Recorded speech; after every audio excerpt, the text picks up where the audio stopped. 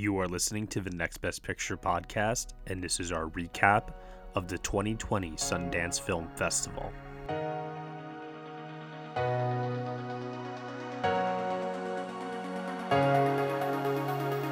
Hello everyone, this is Matt Neglia here with the Next Best Picture podcast, coming to you from New York, not the mountains of Sundance this time around. We actually just got back from the Sundance Film Festival for 2020. Joining me today to recap that festival, talk about our experience there, the movies that we saw, and give you guys a preview of what is to come in 2020, I have joining me, Casey Lee Clark. Hello. And also joining us as a guest here is someone else that we caught up with over in the mountains of Utah, and that is Valerie Complex. Hello, what's up? So, ladies, Sundance 2020. Ultimately, I guess I should start off by asking, Casey, this was your first time attending the festival. It was. And I want to hear from you, actually, what was it like? What would you say to somebody that's never gone before? And ultimately, how was your experience up there? For me, I think I was so kind of nervous going in and wondering at how intimidating and overwhelming it would be. I've been to local festivals, but nothing on this scale. And I think that because I had the working press badge, so I kind of stuck to the press and industry screenings. And I had I think a good experience overall with that. I think it's just taking things at your own pace is the big key when it's your first one. I kind of took it as a learning experience and figured everything out. But overall, I only didn't get into two things. So it was I think I picked and choose the right things to wait in line for and whatnot. But overall, I had a really good experience. I think that it wasn't as crazy as I expected, but it still is a big, major thing. Sure. And, you said before you have the working press badge. For those that aren't aware, what does that entail?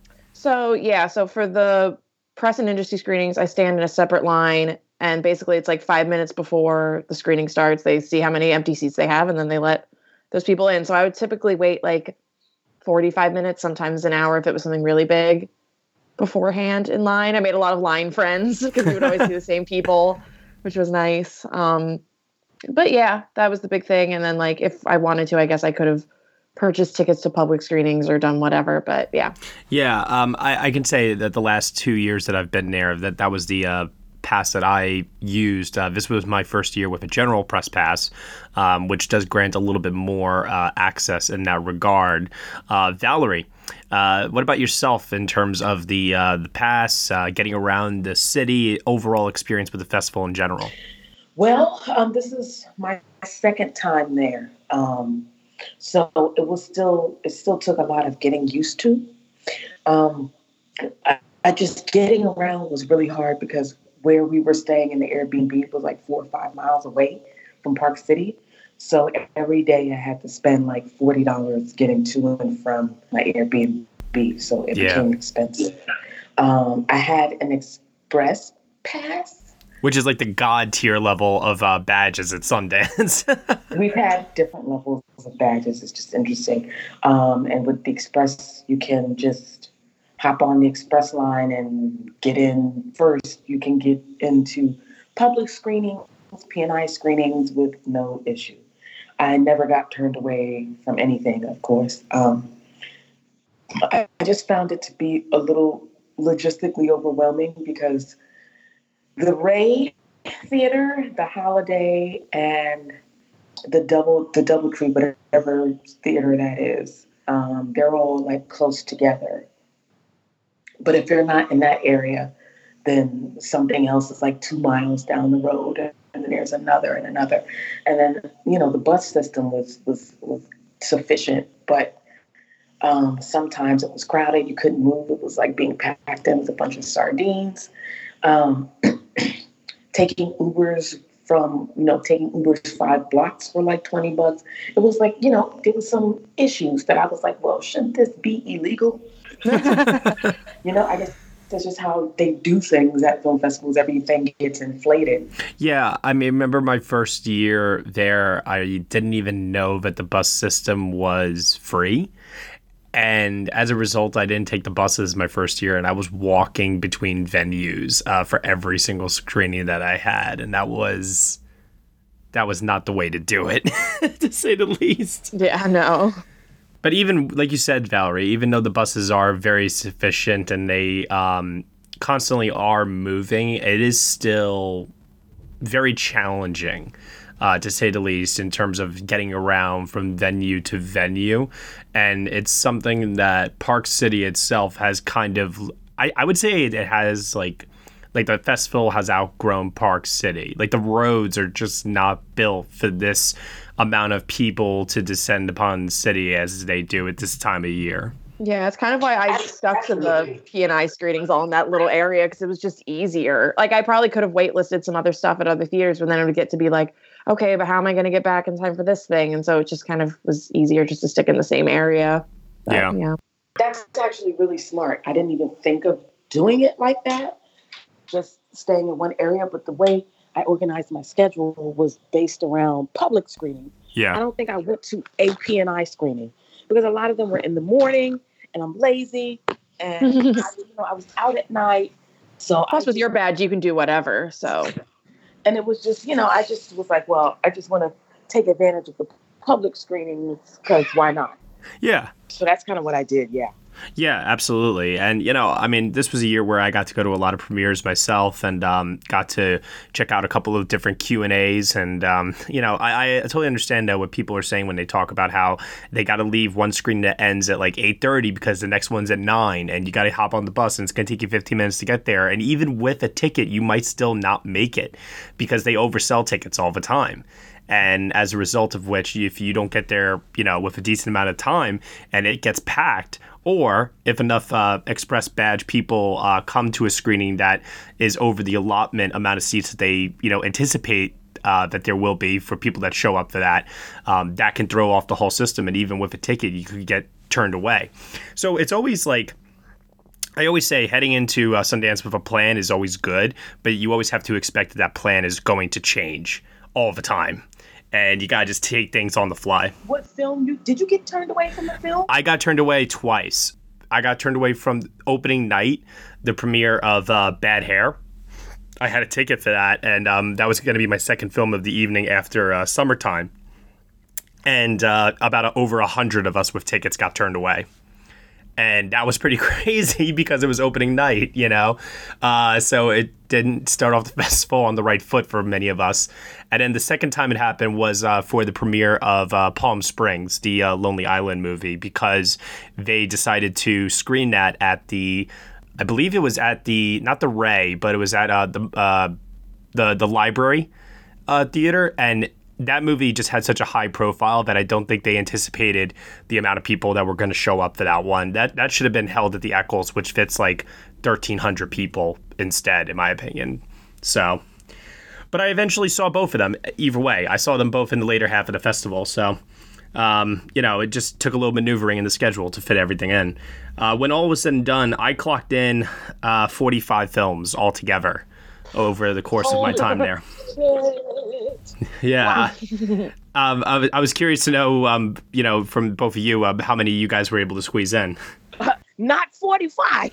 Yeah, no. I saw 19. And looking back, I think my first couple of days I probably could have tried to squeeze more in, but I took this whole first year as like a big learning experience of like what to do, what not to do. Yeah. Testing my own sanity, I think. But 19, and I was there attending the festival, quote unquote, for 6 days. So I think that's still good.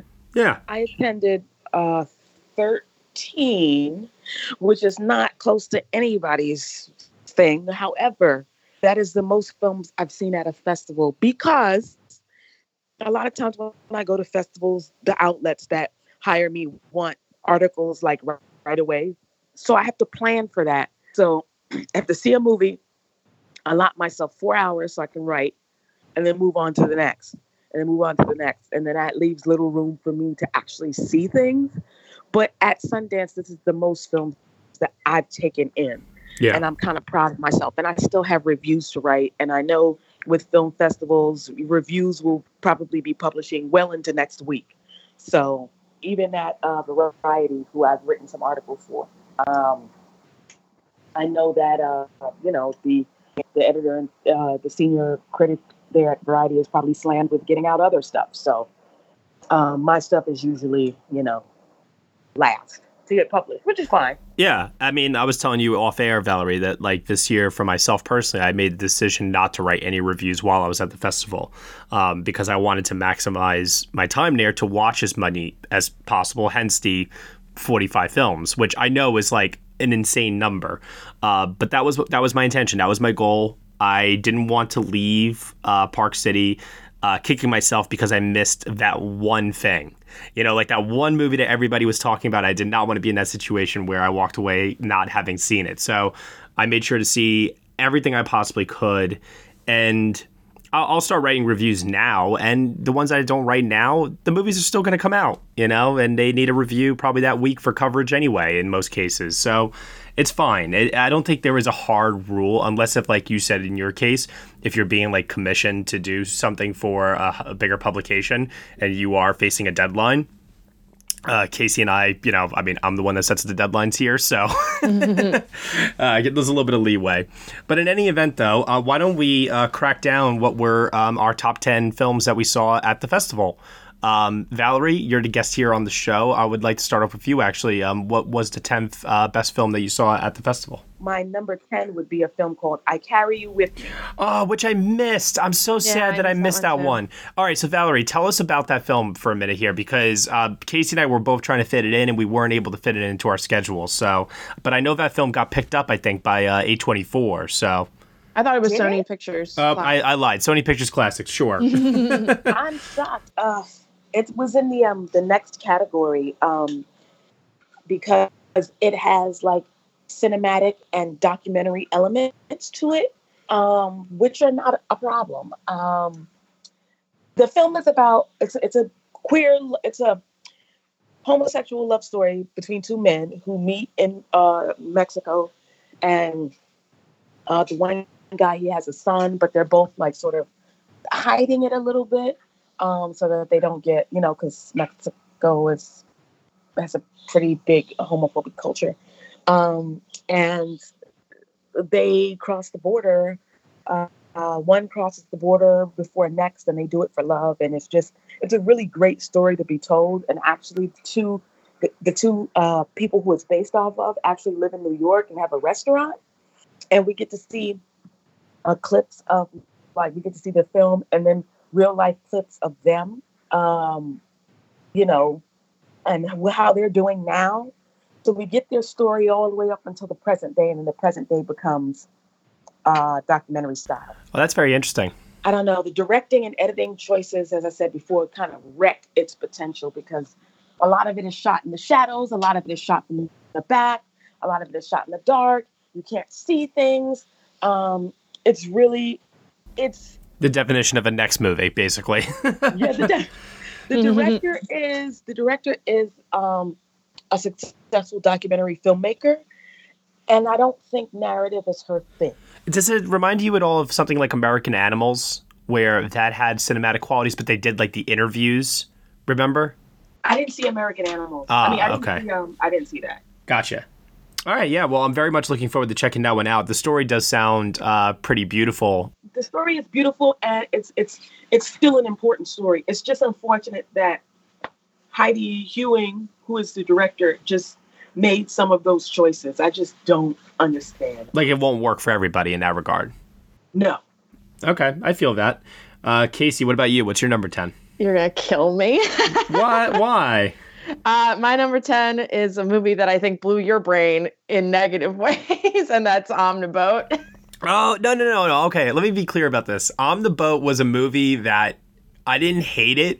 I'm middle of the road on it. Like, I can't decide if I really enjoyed myself or if I wanted to blow my brains out while watching it. But I can tell you this, though. If I was high watching this movie, this would have been a 10 out of 10 movie, hands down.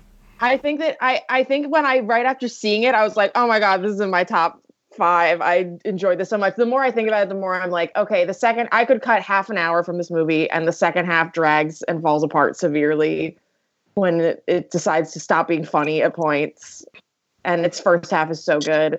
But yeah, Omniboat, a fast boat Fantasia, is a anthology film around a boat in Miami that basically just feels like a feature-length sketch show from like Adult Swim or something that is really dumb and really fucking funny. So it reminded me of a lot of like SNL type of skits that you would see, actually. Yes, yeah. It reminded me a bit of like I Think You Should Leave, which was a big sketch show out of last year. Yeah. So.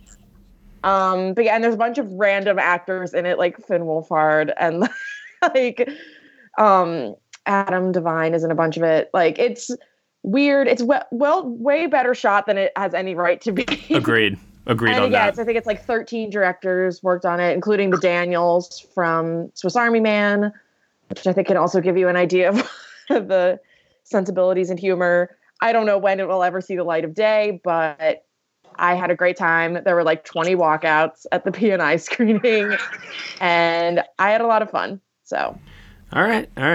I will only watch that movie another time under one set of circumstances, but that is it. I really thought it should have been mandatory. They should have been selling weed outside the theater before you walked in. My number 10 is The Father, starring Anthony Hopkins, who garnered the first real, I would say, Oscar buzz of 2020 with his lead performance in this film. He's basically playing a man who is suffering from dementia.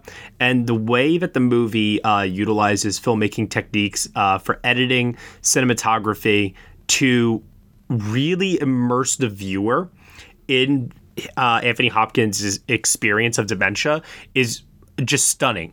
It reminded me so much of something like Memento, where the way that story was told by Christopher Nolan, you, the audience, felt the exact same way that Guy Pearce's character was feeling as he was experiencing the events that were happening to him throughout the story.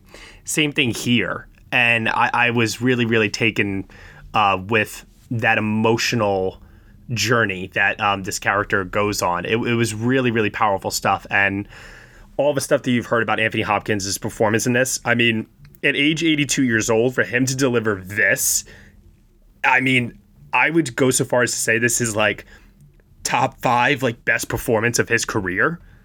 And that's saying something when you consider the work of Anthony Hopkins. So, pretty amazing stuff. Valerie, what about you? What's number 9? Oh, man. Bad Hair. This was the last film I saw at the festival. It's just the reason why it should have been at number 10, but I gave it a lot more credit because there was potential there. There was something there, but also it was shot in a way that I enjoyed. And the premise is, I don't know, I gave Justin a lot of props for introducing the concept, for the way it was filmed. You know, I gave him a lot of props. So that's why it's not number 10 and it's number 9. Because at least you could see faces and things were shot pretty well. But the story is I don't know. You know, as someone who, I don't know if you guys have both seen Bad Hair, but as someone who has experienced some of those things, like wearing weaves and getting chemical burns from perms, I think the story was, and I don't know if it's just me or whatever, taking it personal or whatever, but the story is personal to a lot of people. It's a very specific story that happens to a very specific group of people. Yeah. And I just don't think, well, Justin said he talked to all these women or whatever. I don't know who he was talking to, but this just wasn't it. It didn't, I feel like being a Black woman in America and, you know, people with the touching of the hair and all of that is a horror show in and of itself. And I just didn't think the embellishments were necessary. I appreciated the social commentary of that film more than the horror elements. Does that make sense? Makes perfect sense. I mean, I get it. Yeah, I did feel like that film was extremely ambitious. I'm not sure what the social commentary is, though. That's the other thing. Like, at the Bad Hair Q&A, he was just pretty much like, well, he pretty much said he left things ambiguous up to us. And I'm like, you... But that's exactly what I like about it, though. That's exactly what I love. I like movies that have, like, multiple interpretations and can inspire discussion amongst people. So... walking out of that movie, that was my big takeaway from it. But I admit that it's a little too long. It takes a little while to get going. way too long. And I just think, because I don't agree with the idea that it should be ambiguous. I think stories like that, you have to pick a side. Whatever side it is, it may not be an agreeable one. You have to pick one so that you can expand upon what the problem is. I think leaving it up to interpretation leaves a lot of room for error. And looking at some of the reviews that I've read, that exact same thing happened. And he's like, well, I like to cause complexity and stuff like that. But I'm like, an experience as personal to me, there should be no room for interpretation because this is what happened and that's it. But that's just my personal opinion. Sure. I've read the reviews from other people and from other Black women. I noticed a lot of Black women don't like it. So it's just interesting, all the, the different ideas and discussions that it's brought up. So, well, it got acquired by Hulu, and a lot of people will be able to stream it and check it out for themselves pretty soon. Casey, what's your number 9? Yeah, my number 9 is Kajillionaire, the new film from Miranda July, which I'm not as familiar with her filmography, but I like quirky, weirdo type stories, and I think it really won me over. I think that I think Evan Rachel Wood is really, really good in it. I think Richard Jenkins is also good, like he always is. And there was just a lot of scenes and moments that stuck with me, whether that be humor or kind of touching moments that I think will play well on repeat viewings. And it always kept my attention well. And I liked the use of music a lot. Yeah. I liked it more than you did. I know that, Matt. Yeah, outside of Evan Rachel Wood's performance, this was one where it was so quirky and so indie to the point that it actually turned me off. But I talked to a lot of people that really, really liked it, and I thought Gina Rodriguez was really good in it. So, my number 9 is a film that's coming out actually pretty soon. This is Never, Rarely, Sometimes, Always, a movie that is a good double feature with 4 months, 3 weeks, 2 days. It follows a pair of teenage girls who travel from Pennsylvania to New York City to seek out help for an abortion. And it was extremely, extremely empathetic, deeply personal, and very detailed. I mean, like, down to the smallest thing about the whole process. Everything was captured in a way that made it just feel so natural and so realistic. It really, really, really, I would say, like, for me, I was so attached to the lead character played by Cindy Flanagan that, especially when we get to the sequence in the film where the title comes from, I was just like so blown away by the performance that she was giving in this. And it's one of those kinds of performances where she says so much with so little. It's a very, very quiet, very nuanced performance that's extremely naturalistic. But that scene especially, I was like, holy shit. I couldn't believe how great her performance was in that scene. So I highly recommend people check this one out. It's definitely going to be a controversial conversation starter, obviously due to its subject matter. And it's going to obviously, I think, be more personal for other people than for others for obvious reasons.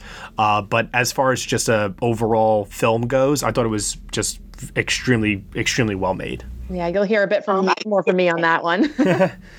I didn't get a chance to see Kajillionaire or Never, Really, Sometimes, Always. Those were the ones that I missed, along with a couple of others like Palm Springs and all that I missed. Well, what's your number 8? Oh, Lord.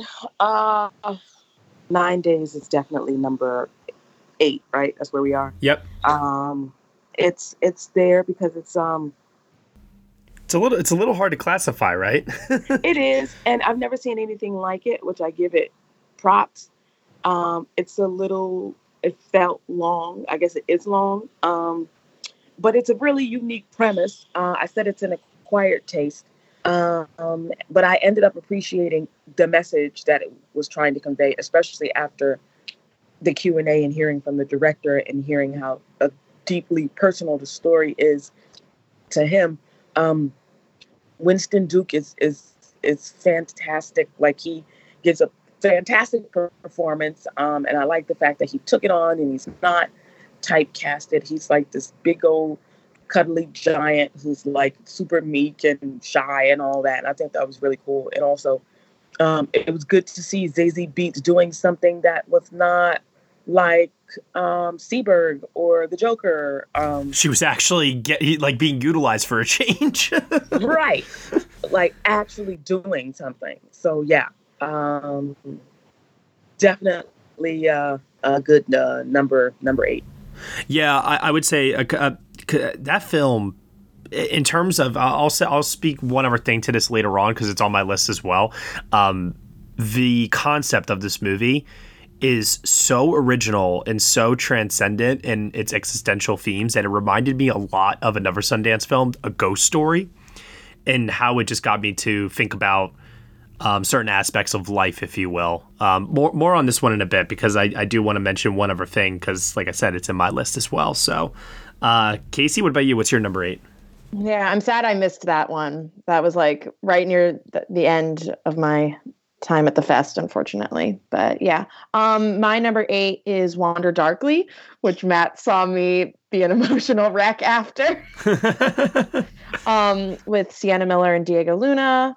I don't want to get too into the plot of it, but it's about a relationship and kind of the looking back on the timeline of a relationship and a lot of reflections on love and life and things like that. It's not perfect by any means. I think that it took me a little bit to get used to the film's premise and kind of get into its wavelengths, but it also, from an emotional standpoint, really won me over. And I think it has a really great ending, even if its twist might be obvious. I think the actual literal ending is really well done. So there's a lot of it that I really like. And yeah, for the emotional reaction it brought out of me, I had to have it on here. Oh yeah, I mean, we sat next to each other during this one, and I was like fighting tears the entire time. And then finally, by the end, I was like, "Okay, you win." Let the tears fly. I really do like the filmmaking techniques in this movie a lot, but I agree with you, Casey. The only thing that was holding it back from me from putting it in my top 10 was the predictable script. I saw the twist coming like a mile away, and I started to think that the dialogue was starting to become a little too heavy-handed at a certain point. But once again, tying this back to like A Ghost Story, this movie for me was like Eternal Sunshine of the Spotless Mind meets Inception meets A Ghost Story. And like Blue Valentine. And like Blue Valentine, sure. Oh, that's fantastic. Oh, man. Okay, my number 8 is Charm City Kings, which, if I'm going to take a couple of different things and put them all together again, I would say this movie reminded me of something like The Hate U Give meets The Wire on motorbikes. I don't know any other way to describe it other than that, so I'll just leave it at that. But this character named Mouse basically wants to join a motorbike gang in Baltimore, and he's a young kid. He's like 14 years old, and he has like this other path that he could go down where he could become like a veterinarian and be, a good kid ultimately. And it was just all about him like being caught in this crossroads of wanting to join this gang or wanting to live a better life for himself. I thought this movie was so well directed and just so well shot, and the way that the story just flowed, it was so natural, and it had some really, really powerful dramatic stakes that by the end, it packed a real gut punch for me. And so, the director, Angel Manuel Soto, I think did a really, really fantastic job here, and so too did the entire cast.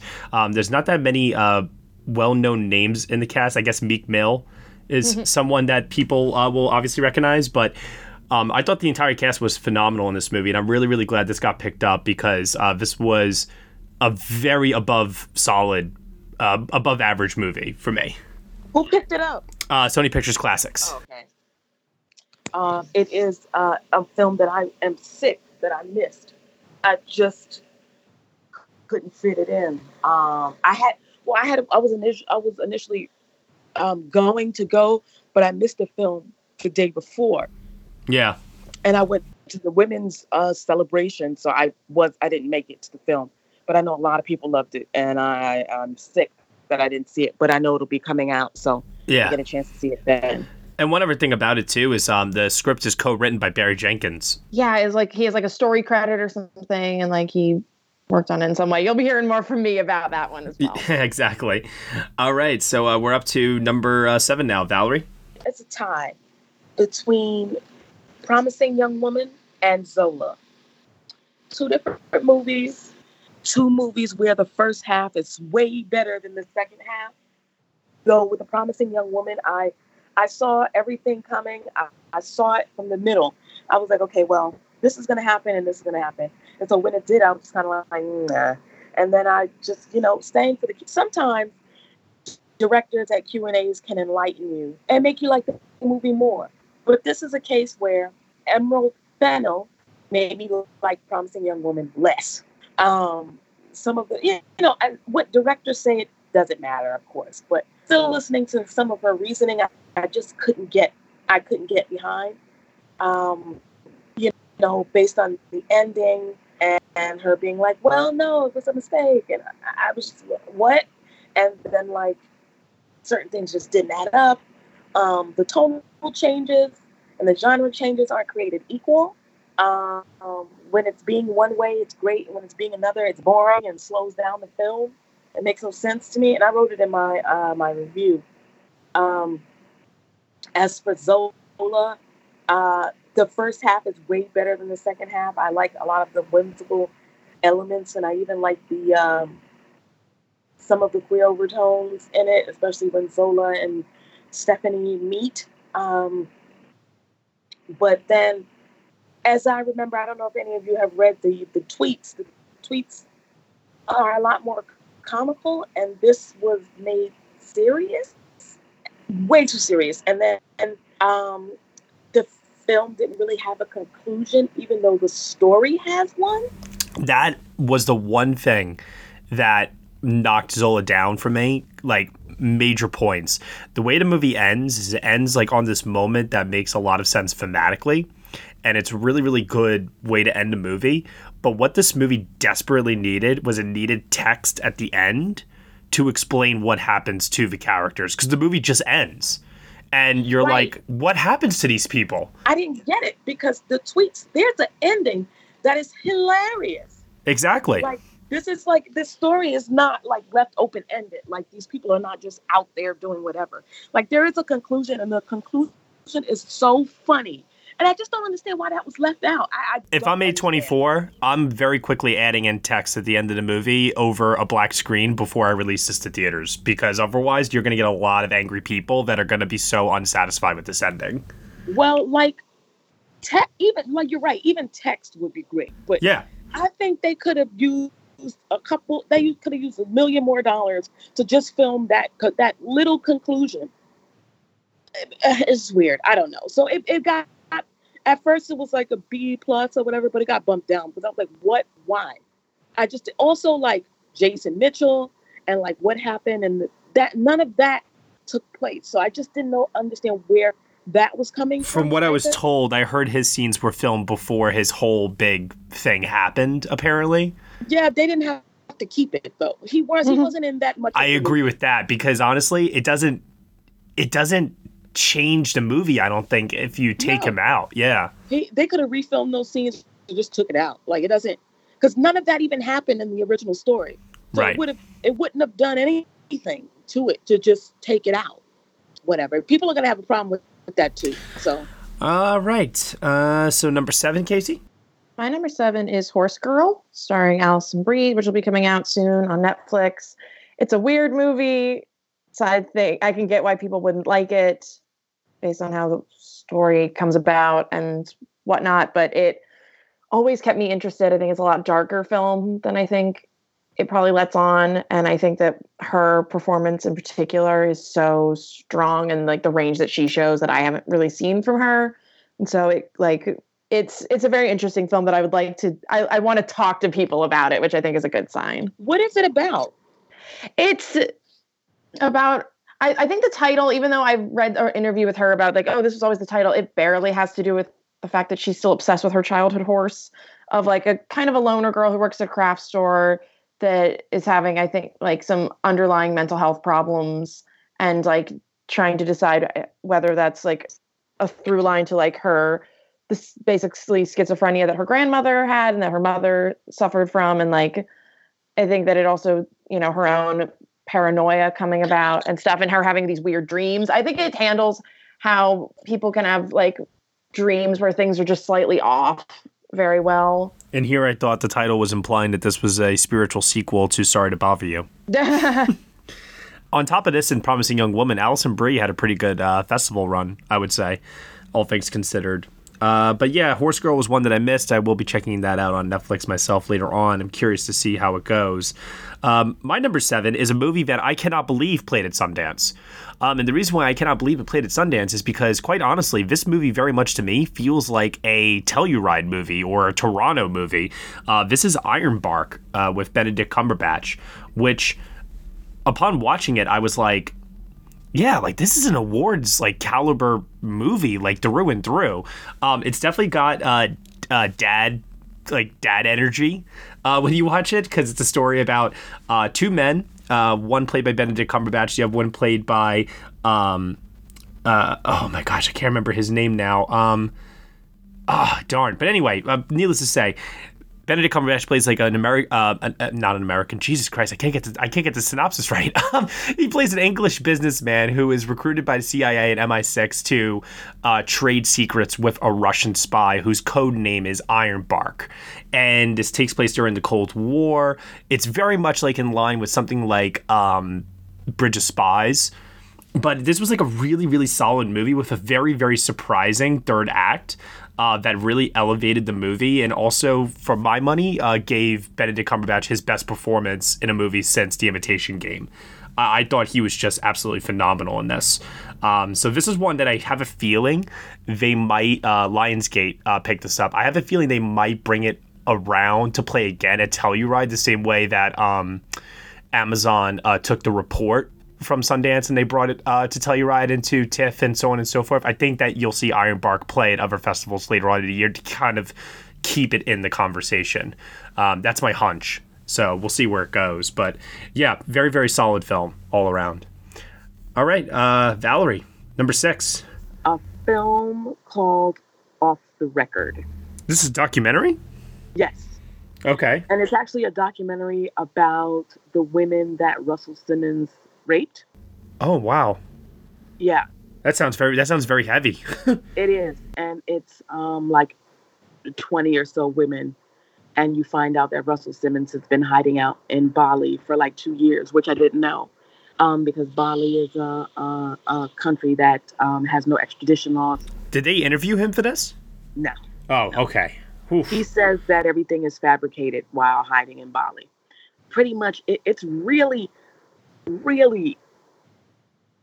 off the, and I mean it's off the wall, because it's like Russell Simmons had a type of woman that he assaulted, and the ecosystem in which these women existed in, that sort of coddled this behavior, the fact that they are Black women who were ignored for a lot of it, and the element of, well, because, there's been a lot of pushback as like, well, why did you go to white publications like the Hollywood Reporter and the New York Times instead of going to this and that? And, hearing them talk about how their stories were rejected by Black publications for,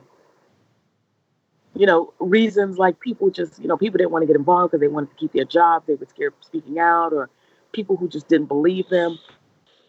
And it was really, the Q&A for that film was absolutely intense. I mean, they were going off. I've never seen a Q&A like that before, where the victims were just like, speaking their truth and really just being as honest as possible, making the audience uncomfortable as hell. And I don't know. I'm not saying, it's not a film for entertainment. It's educational purposes, but it had like a profound emotional impact on you. It had yes. Because I don't want to say, I enjoyed it. That's not true. Sure. It had an emotional impact on me. I don't know if anybody's picked it up, but, that's the film that Oprah dropped out of. Oh, interesting. She was supposed to be sponsoring it, kind of like how she sponsored the Michael Jackson documentary. Yeah. But she backed out of it. Mm. So, yeah, there's a lot of controversy around this film. So it's my number 6, right? Yep. We're at. Yep. Casey, what about you, number 6? My number 6 is another film that we saw together, Matt, which is Sylvie's Love, starring Tessa Thompson, which ticked off all my period film loving boxes with this perfect costuming and production design and the use of, I guess, older archival footage, it almost looked like at points, with its transitions of, like, I guess to save money, because, creating a period-scape New York City is probably very cost effective. So that was nice. It's just like a beautiful, you know, star-crossed lover type story. It doesn't do anything new, I think, but I thoroughly enjoyed watching it, and it kind of I think the grievances for it I kind of I give it the benefit of doubt on certain things because I think it's just very well made, and I think everyone in it is so great. And yeah, I just really liked that one quite a bit. Yeah, that movie is unabashedly romantic, which I love. It does not hold back at all in how romantic it is. And it's also got like this classic throwback feel to films of like the 1950s that I think a lot of people are also going to really, really appreciate as well. And I also like, too, that the movie is also tackling certain themes that we've seen in other love stories before about, you know, pursuing your own dreams versus the dreams of another person and just trying to make that fit in you know, when you really, really love someone, trying to achieve both. And a little bit elements of class and like, you know, oh, don't fall in love with someone below your stature or whatever. And like that type of inner conflict and things like that, which again, nothing fully new, but I never thought it was not well done, if that makes any sense. Yeah. No, I get it. My number 6 is the funniest movie I saw at Sundance this year, and that is Palm Springs, starring Andy Samberg and Kristen Milioti, with J.K. Simmons in a supporting role that was absolutely hysterical. This movie is centered around a wedding that is taking place in, as you guess, Palm Springs. And there is a Groundhog Day element to this movie, kind of a high concept sci-fi angle where the two characters are basically caught reliving the same day over and over and over again at this wedding. And it's really, really funny and also extremely sweet. And the chemistry between Kristen and Andy is just like off the charts great. That by the end of the film, I was really, really captivated in their journey and what it was they were going through and trying to break this loop that they were in together. This is definitely one of those, you know, studio comedies that I really hope does find an audience. It reminded me of something like Forgetting Sarah Marshall. And like I said, just how funny and clever it was at times, but also too really, really showing a great humanity for its characters and getting you to really, really care about them. The movie also has like this commentary just on life in general and like whether or not if it's meaningful or meaningless. And I loved some of the commentary on that that got me thinking philosophically about the movie. And I'm like, oh, this is really cool. A comedy that's making me think. So that's always a nice thing for me. I really, really enjoyed this one. I can't wait for people to check it out. It's being released by Neon later this year. Number 5, Valerie. Number 5 is a film called This Is Not a Burial, It's a Resurrection.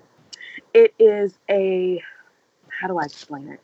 It is one of those films that people miss at film festivals. They don't see it. They don't bother to go and I don't know. So no name stars, basically. No name stars. Actually, it's a film that stars a first-time 80-year-old actress who is, I forgot where it takes place, but she pretty much loses all of her family to death. And she is like, well, since everybody's dead, I'll just plan my funeral too and get up on out of here. But pretty much gentrification comes to her village and it gives her new purpose. And I love old people and I think they're so cute.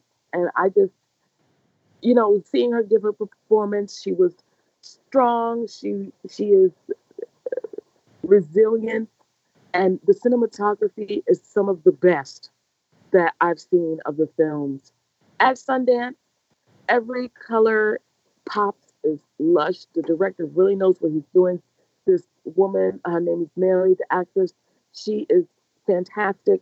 In her first role, I don't know what it is about raw talent, but she's great. And I really recommend people see it. I don't think it's been picked up. It seems like it's something that Array would pick up for Netflix. But it's a really good film, and I don't think anybody saw it but me. No, I didn't check it out. In fact, I didn't even know to check this one out. It wasn't on my radar at all. And quite frankly, you're right, Valerie. I didn't hear many people talking about this one at the festival either. So yeah. All right. Well, maybe this will put it on some people's radar then. Casey, what about you?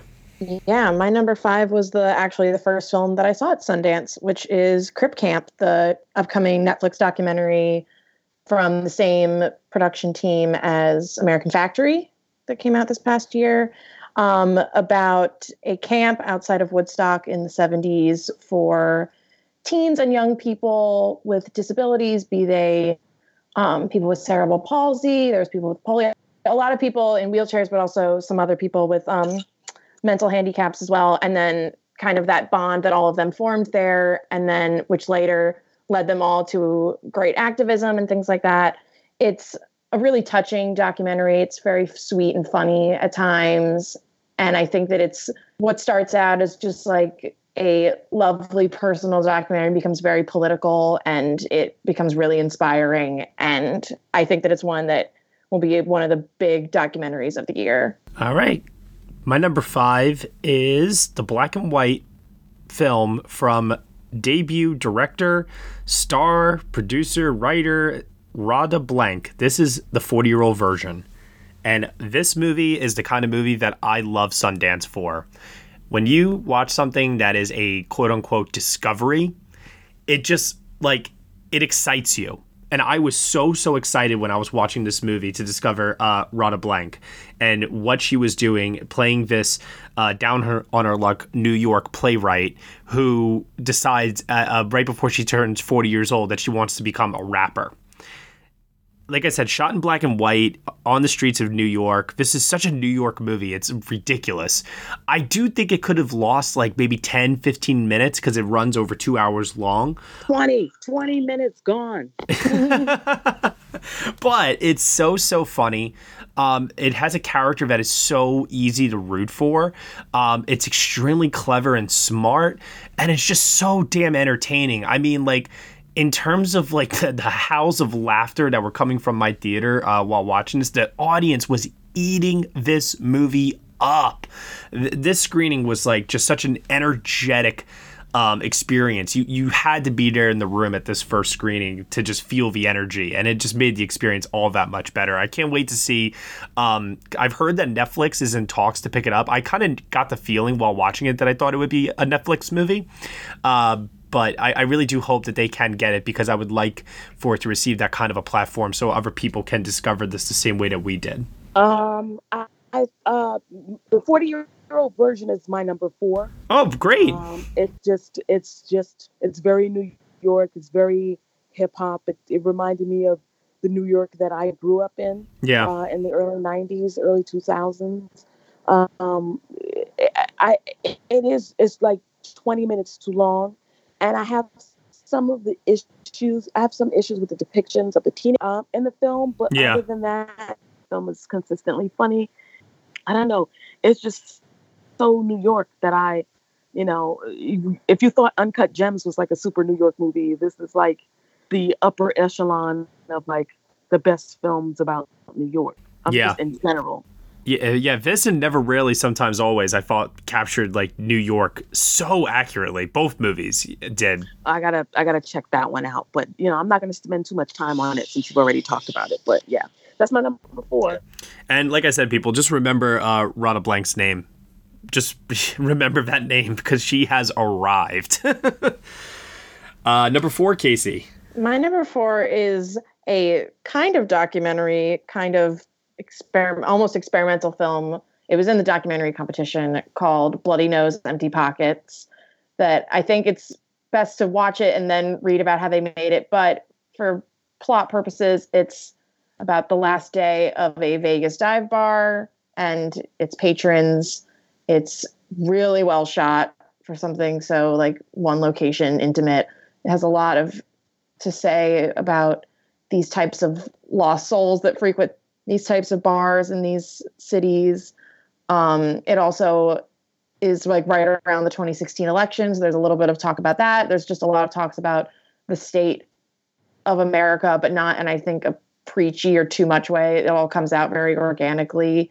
And it's just one that I think really won me over. My parents owned a bar and restaurant until I was 6 years old. So this type of environment is very familiar to me. And it really won me over and has one of the best ending songs I've seen in a movie in a long time. So I definitely would recommend checking that one out when it ever comes out. Number 4 for me was Another Discovery, a film that was not on my radar at all. I don't even remember why I got a ticket to watch it, to tell you the truth. But it's a film called The Killing of Two Lovers.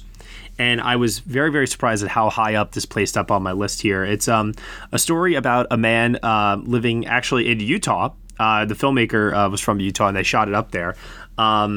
And it's about a man who is currently going through like a trial separation from his wife.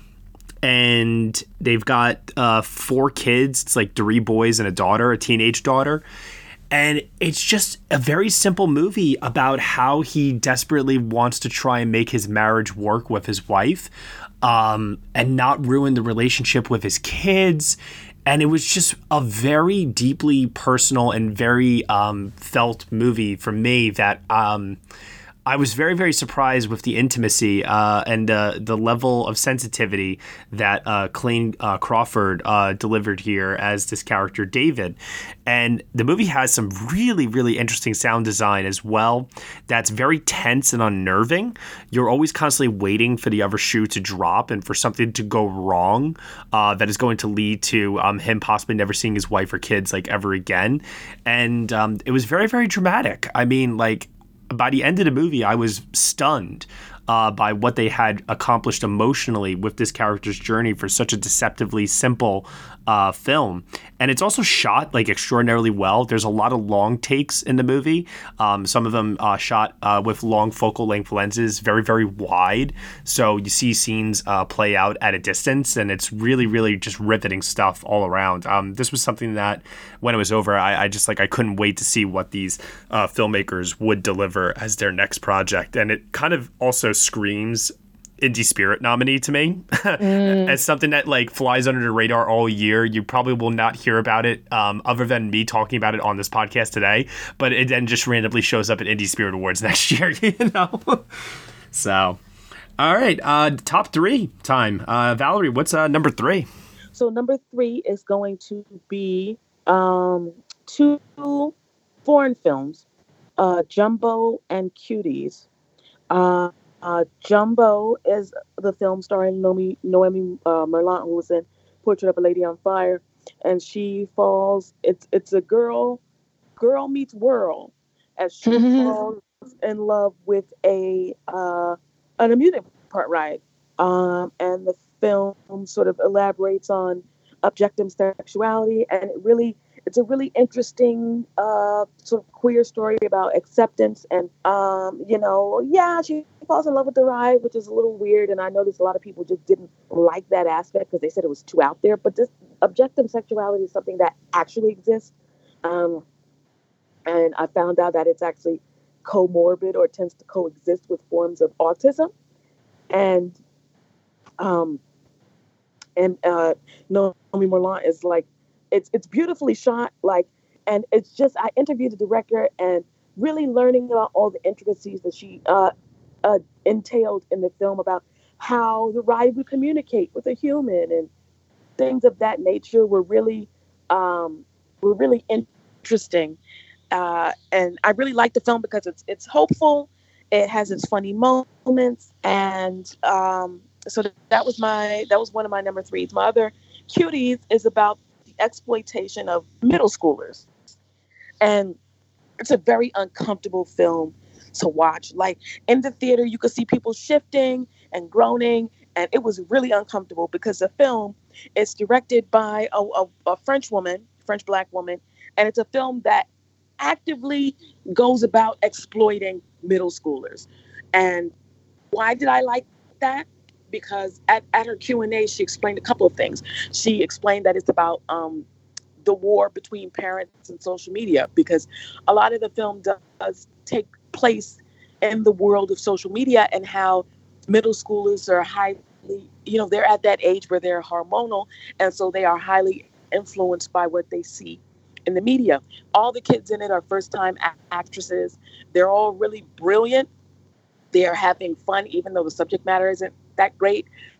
But it's really, I mean, I don't know if I would recommend it to people because it's super uncomfortable. It's like, the way that I recommend like not watching Irreversible is the way I would recommend not watching Cuties, because it's that disturbing. Well, now I gotta watch it. Because it's really that disturbing. I have morbid curiosity about myself, so whenever someone says to me, oh, this movie's too much, it goes there, or whatever it is, I'm just like, shit, now I gotta see it, because I need to know what everybody's talking about. I mean, it ends on a hopeful note. It does also talk about a lot of, breaking free of tradition, and what does that look like, and what does it look like when your parents let you live freely, let you be free to sort of live your, life as a child, and what that means. I recommend it for people who are willing to take the risk, but it's a tough watch. Yeah. One note I'll just say about Jumbo is the sound design of that movie and the use of colors and everything else. Brilliant. Just in terms of just a sexual sensation while watching the movie, that movie definitely achieved what it wanted to achieve, to say the least. Yeah. That was a very interesting movie for sure. I did enjoy it. I didn't get a chance to see Cuties, though. I'm going to try and catch that one a little later. I think Netflix has that one. Yeah, they do. My number 3 we did already talk about, which is Never, Rarely, Sometimes, Always, which I felt it's realism in my bones. While this was not something that I personally have been through, what it means, I think, to be a teenage girl in a small town and the overwhelmingness of, I guess, growing up. I felt a lot. There's all these little tiny details of like what they're wearing and like little things that really felt true and honest to me. The title scene in that is really moving and powerful. And I think that I just really appreciate when films are this like hyper realistic and don't hold anything back. And it's just a film that stuck with me since I saw it, that I don't think I'll ever be able to fully shake away from. So yeah, I definitely think it's going to cause some controversy once people see it with certain aspects of, be it just about abortion in general, but also the hyper specifics of this story. But I think it's really great. To say I really liked it is kind of hard to say since it is a painful watch, but yeah, I think it's really well done. And it also got announced recently that it's going to also be showing at the Berlin Film Festival as well. Yeah. So that's pretty neat.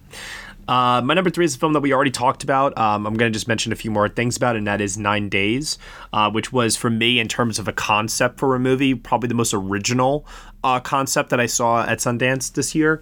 I thought Winston Duke was like on a whole other level than we've ever seen him before. In this movie, it was such a powerfully reserved performance that when he does have louder moments, it like scared the ever living shit out of me. But it was like extremely impactful. I don't want to give away exactly what the movie is about. I think that would be a huge disservice. But to say, I'll break it down this way. We've seen a lot of movies that deal with life after death, the afterlife, if you will. This is a movie that deals with life before birth. And that was a very, very, very interesting way to tell a story. And I think the way that they did so with like cinematography and the music in this movie too, the production design, everything else, this movie, I was talking to another person afterwards who equated it very much like to Inside Out, in the sense that it's very psychological, and the world building that goes into, like I said, the production design and just the way that the movie kind of explores the world in which it is set. It kind of just gives the audience a set of rules to follow, if you will. And it just was very, very engaging the whole way through. I know some people thought it was a bit of a slog at times and a little too slow, and I get that. But this was something that like unlocked a door in my brain. It just got me thinking about life and the world and everything else just in a totally different way. And I really, really appreciated that. Number 2, Valerie. What's number 2? Number 2 is Miss Juneteenth. I mean, I was sort of blown away by it a lot. I know a lot of people didn't like it because they thought it was slow and whatever, which I totally get as well, because it is slow, whatever. But it's a drama about a black woman who lives in a small Texas town who used to be, who was the winner of the Miss Juneteenth pageant Juneteenth is a day that sort of commemorates the day that slavery ended in Texas, which was 2 years after the emancipation. And her life is kind of in the shitter because she kind of threw all of her opportunities away and got pregnant at a very young age. And the lead is played by Nicole Briari, who is one of the best actresses walking right now and really deserves better. I really loved her in Shame, and I loved her in Sleepy Hollow. But here she really has a chance to sort of like shine and stuff like that. And she has a really fantastic chemistry with the young girl who plays her daughter. And it's a chemistry that I haven't seen in a long time. It's really genuine. And the story is just about like second chances and like, working toward, fulfilling whatever, the American dream is for you.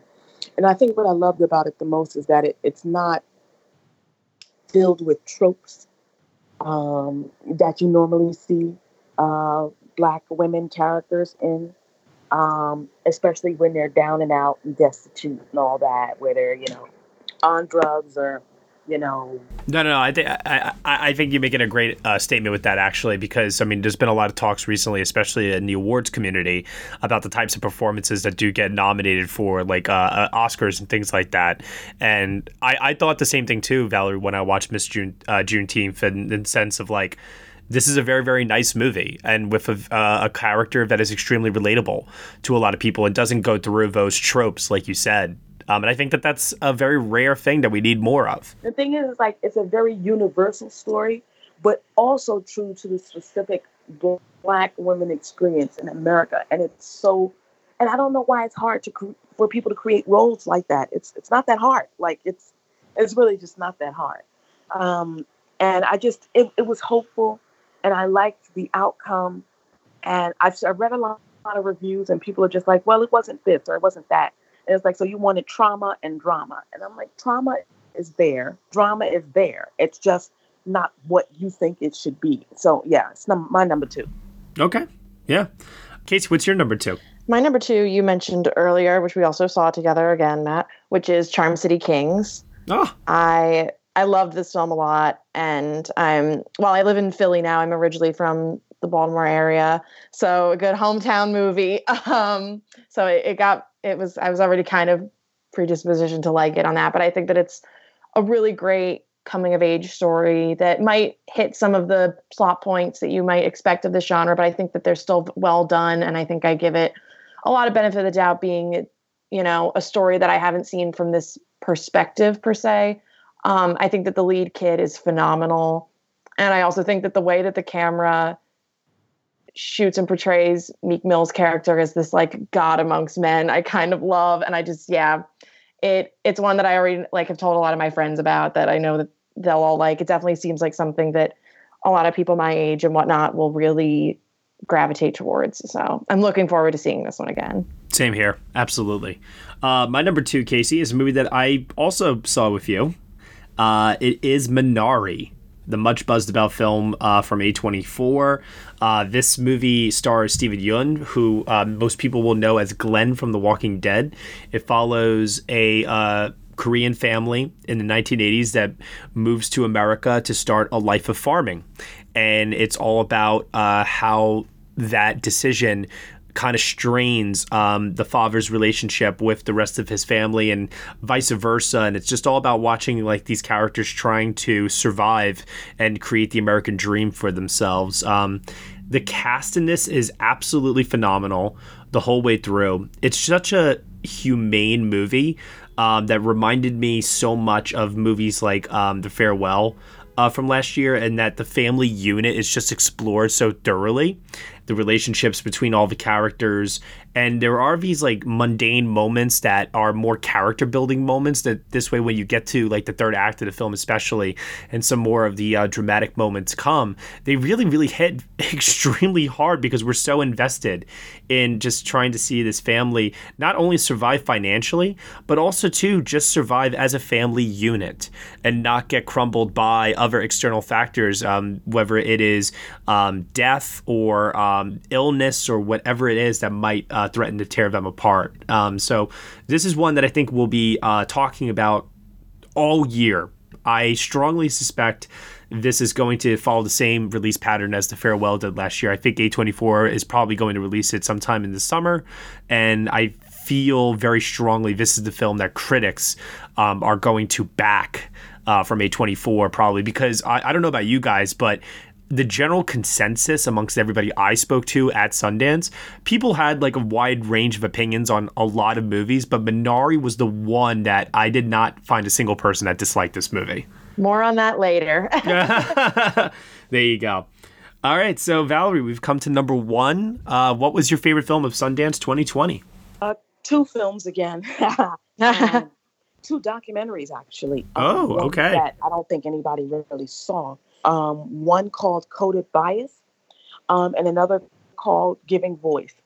Coded Bias is a documentary that's pretty much about Big Brother and how a lot of the facial recognition technologies that exist in America are racially and gender biased, and how people are being subject to search and seizure based on incorrect information that these algorithms are giving out. So, for example, if you're walking on the street and the police may be surveilling you, and the software may pick you up as a domestic terrorist, and you could be someone that has nothing to do with that, that's never picked up a gun in your life. But if that's what they see, then they're going to arrest you and take you to jail before they find out who you are. So almost like Minority Report, where they're predicting who you are and who you might be, and going based on erroneous information. And the film was basically about how women sort of all over the world are rallying together to sort of get these algorithms checked, and the people that create them under regulation, because the software is being created by Silicon Valley bros who Silicon Valley is not a super diverse place. So they're creating these algorithms and these technologies in their image, and the rest of us are suffering.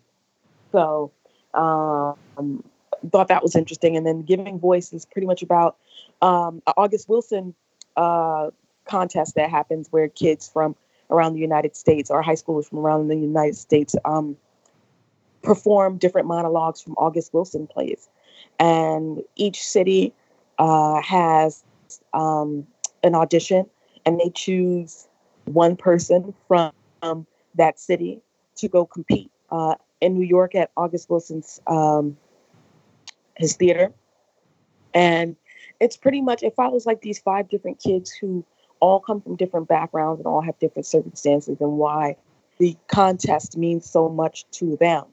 And it hit me on a personal level because, especially because it chronicles like inner city Black and brown kids.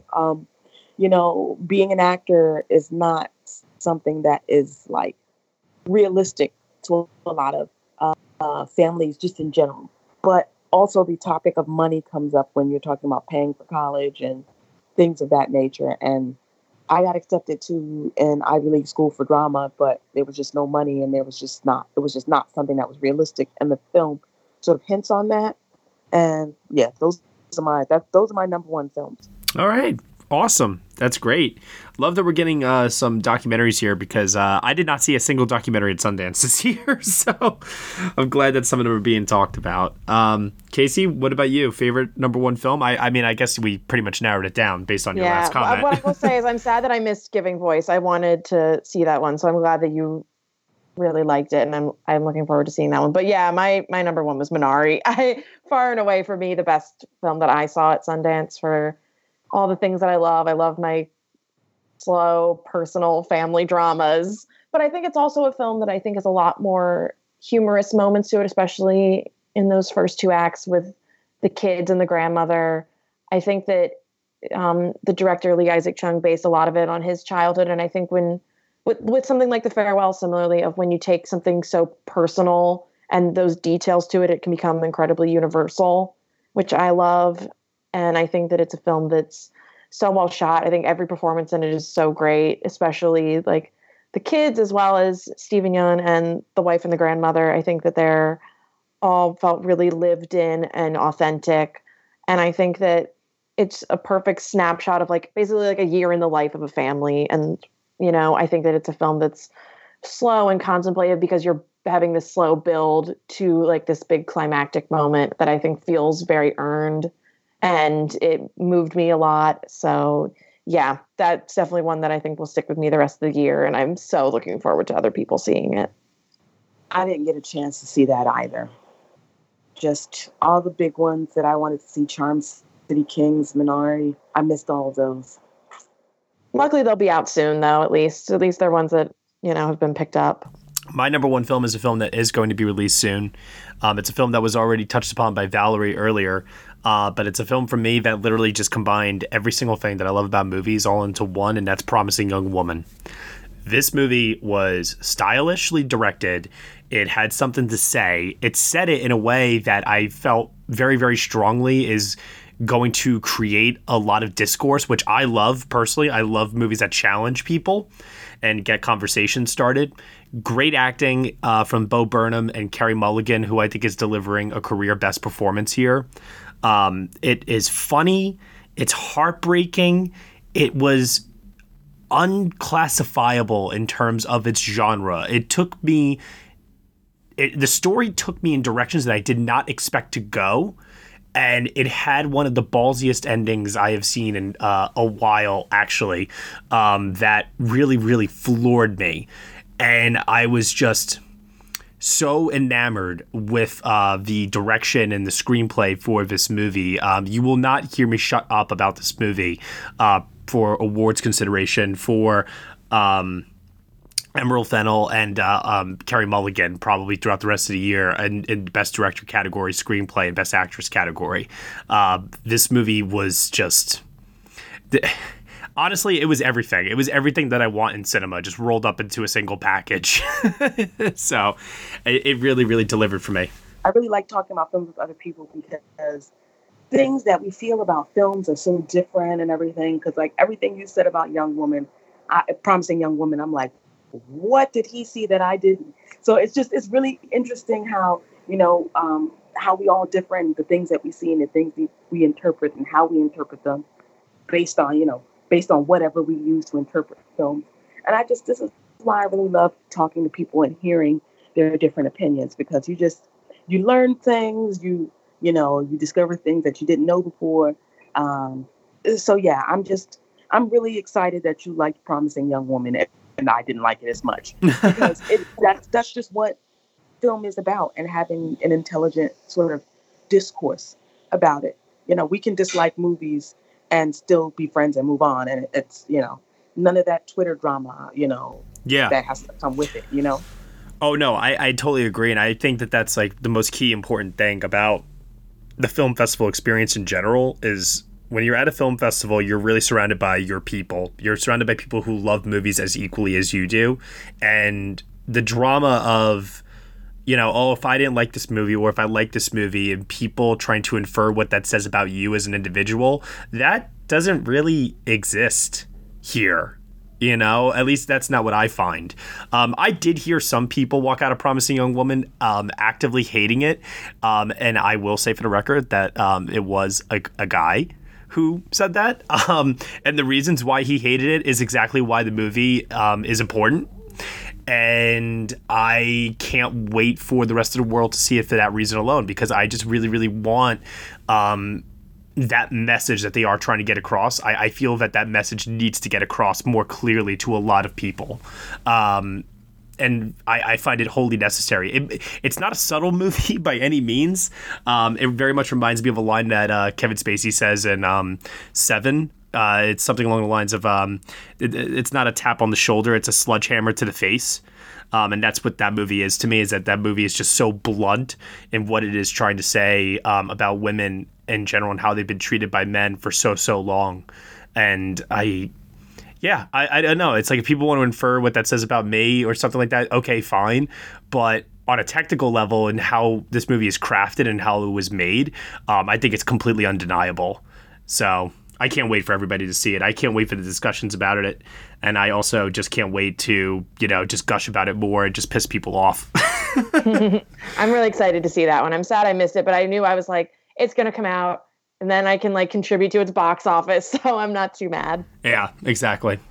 All right, great. With that said, I mean, is there, just does anyone want to give like a quick shout out to anything? Just like, maybe you just didn't get a chance to mention it, or for whatever reason, is there anything else you want to just give? I'll allow you each one shout out so that we don't go too crazy. But is there anything else you guys want to just, throw a bone at? I missed a couple of films that I'm curious to hear about. So if anybody has seen it, hit me up on Twitter. Wendy. I'd love to hear more about Charm City Kings, Minari. Never Really, Sometimes Always, Horse Girl. Those are some of the other films that I wanted to check out, but just didn't get an opportunity to, because I had assignments and whatnot. So let me know how those films are. Yeah, definitely. I mean, some of those films I did get a chance to see myself, and I can tell you that they're all worth checking out for sure. Casey, what about yourself? Yeah, I think we covered everything that I missed. I think that was pretty covered, but I know that a film that, while I think is not perfect and I don't think does anything new as well, was Worth. And I think that if we're talking awards things, I think that Laura Benanti's supporting performance in that, she's more of a theater actress, but what she does in that film as a firefighter's widow is really great work. And that was a performance that stuck with me, even if the film, I think, isn't as in the upper echelon of all the films that I saw. I couldn't jive with Worth as much as I wanted to. I really, really, really wanted to like that movie a lot more, but Michael Keaton's performance in that just never fully clicked for me. I thought it was... Yeah, I agree with that. But I think Laura Benanti as well as Stanley Tucci, I think, are quite good in that film. And I like the score a lot for that one. Yeah. I want to just throw a quick bone at a midnight... Well, it wasn't a midnight movie, but it should have been a midnight movie. And that's David Cronenberg's son's film, Possessor. This movie was fucking insane. It's just like so over the top in its gore and violence, and yeah, I'm just gonna leave it at that actually. And then one other one, just because I've thought about it and I've heard a lot of people talking about it at the festival. There was definitely a lot of discussions that were inspired by it. Is a film called Black Bear with Aubrey Plaza, Sarah Gadon, and Christopher Abbott. That's one that I think that a lot of people will definitely be talking about over the next couple of months. And I don't know if that film got picked up off the top of my head. I'm sure it will, though, because that movie was wild. And it also featured Aubrey Plaza's best performance of her career, in my opinion, better than what she did even in Ingrid Goes West. So if you like what she did in that movie, this is more of that, essentially. So that's something to get really excited over. Okay. That's it. That'll do it here for our Sundance 2020 recap. Valerie, thank you so much for joining us here on the podcast today. Tell everyone that's listening where they can find you on the internet. Thanks for having me again, Matt. Yeah. Anybody can find me on Twitter at Valerie Complex, all one word, VALERIE COMPLEX. And I'm on Instagram at Valerie_Complex. Great. Casey? You can find me on Twitter at Casey Lee Clark. And you can find me at Next Best Picture. Thank you so much, everyone, for listening to our recap of the 2020 Sundance Film Festival here on the Next Best Picture podcast. You can subscribe to us on iTunes, SoundCloud, Google Play, Stitcher, TuneIn, Player FM, Acast, CastBox, and also on Spotify. Be sure to leave us a review on Apple Podcasts and let us know what you think of the show. We really appreciate your feedback and your support. And you can also lend us $1 on Patreon, where, for that $1, you'll get some exclusive podcast content from us as well. Thank you so much for listening, as always. We shall see you all next time.